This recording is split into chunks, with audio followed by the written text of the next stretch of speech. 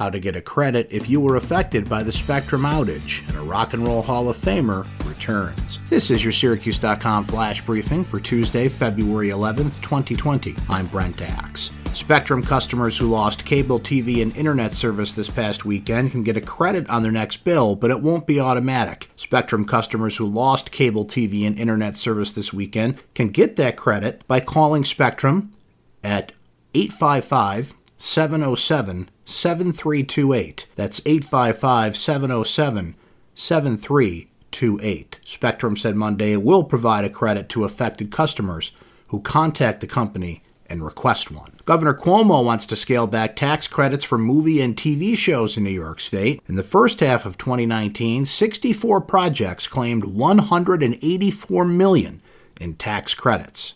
Ian Hunter, who runs Last Chance Recycling, has filed a lawsuit in Onondaga County Court against former Cicero Town Supervisor Mark Vineski for slander. Hunter charges in the legal papers that Vineski called him a liar and a cheat at the conclusion of a public meeting on November 13, 2019. Hunter is asking for at least $1 million in damages for the malicious and defamatory oral statements that Vineski made, according to the legal papers. Joan Jett returns to the Great New York State Fair this summer. Joan Jett and the Blackhearts will perform at Chevy Court Monday, September 7th at 6 p.m. for the final show of the 2020 New York State Fair. The concert is the second announced for this year's lineup and is free with admission. That's your Syracuse.com flash briefing for Tuesday, February 11th, 2020. I'm Brent Axe. Have a great day, everyone.